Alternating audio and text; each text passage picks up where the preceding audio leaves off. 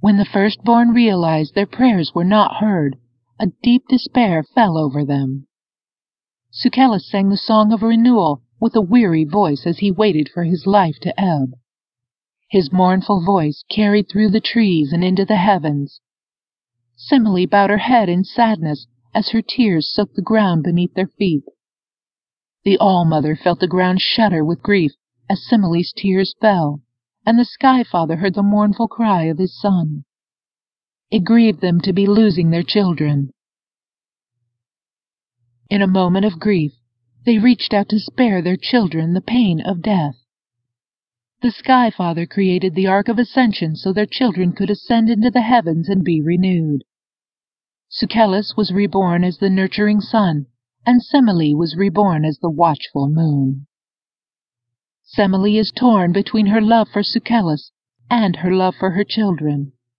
She divides her attention between her two loves, and once a month, Semele abandons the moon entirely to be with her beloved Sucellus before returning to watch over her children. Those at the Temple of Ascension are the guardians of the sacred grove. We nurture and protect the place where the firstborn ascended into the heavens. While I have never joined with a man, my life is devoted to caring for this sacred place. It is no different from that of a devoted mother. That is why a maiden who serves the temple becomes a mistress after she has served 13 years.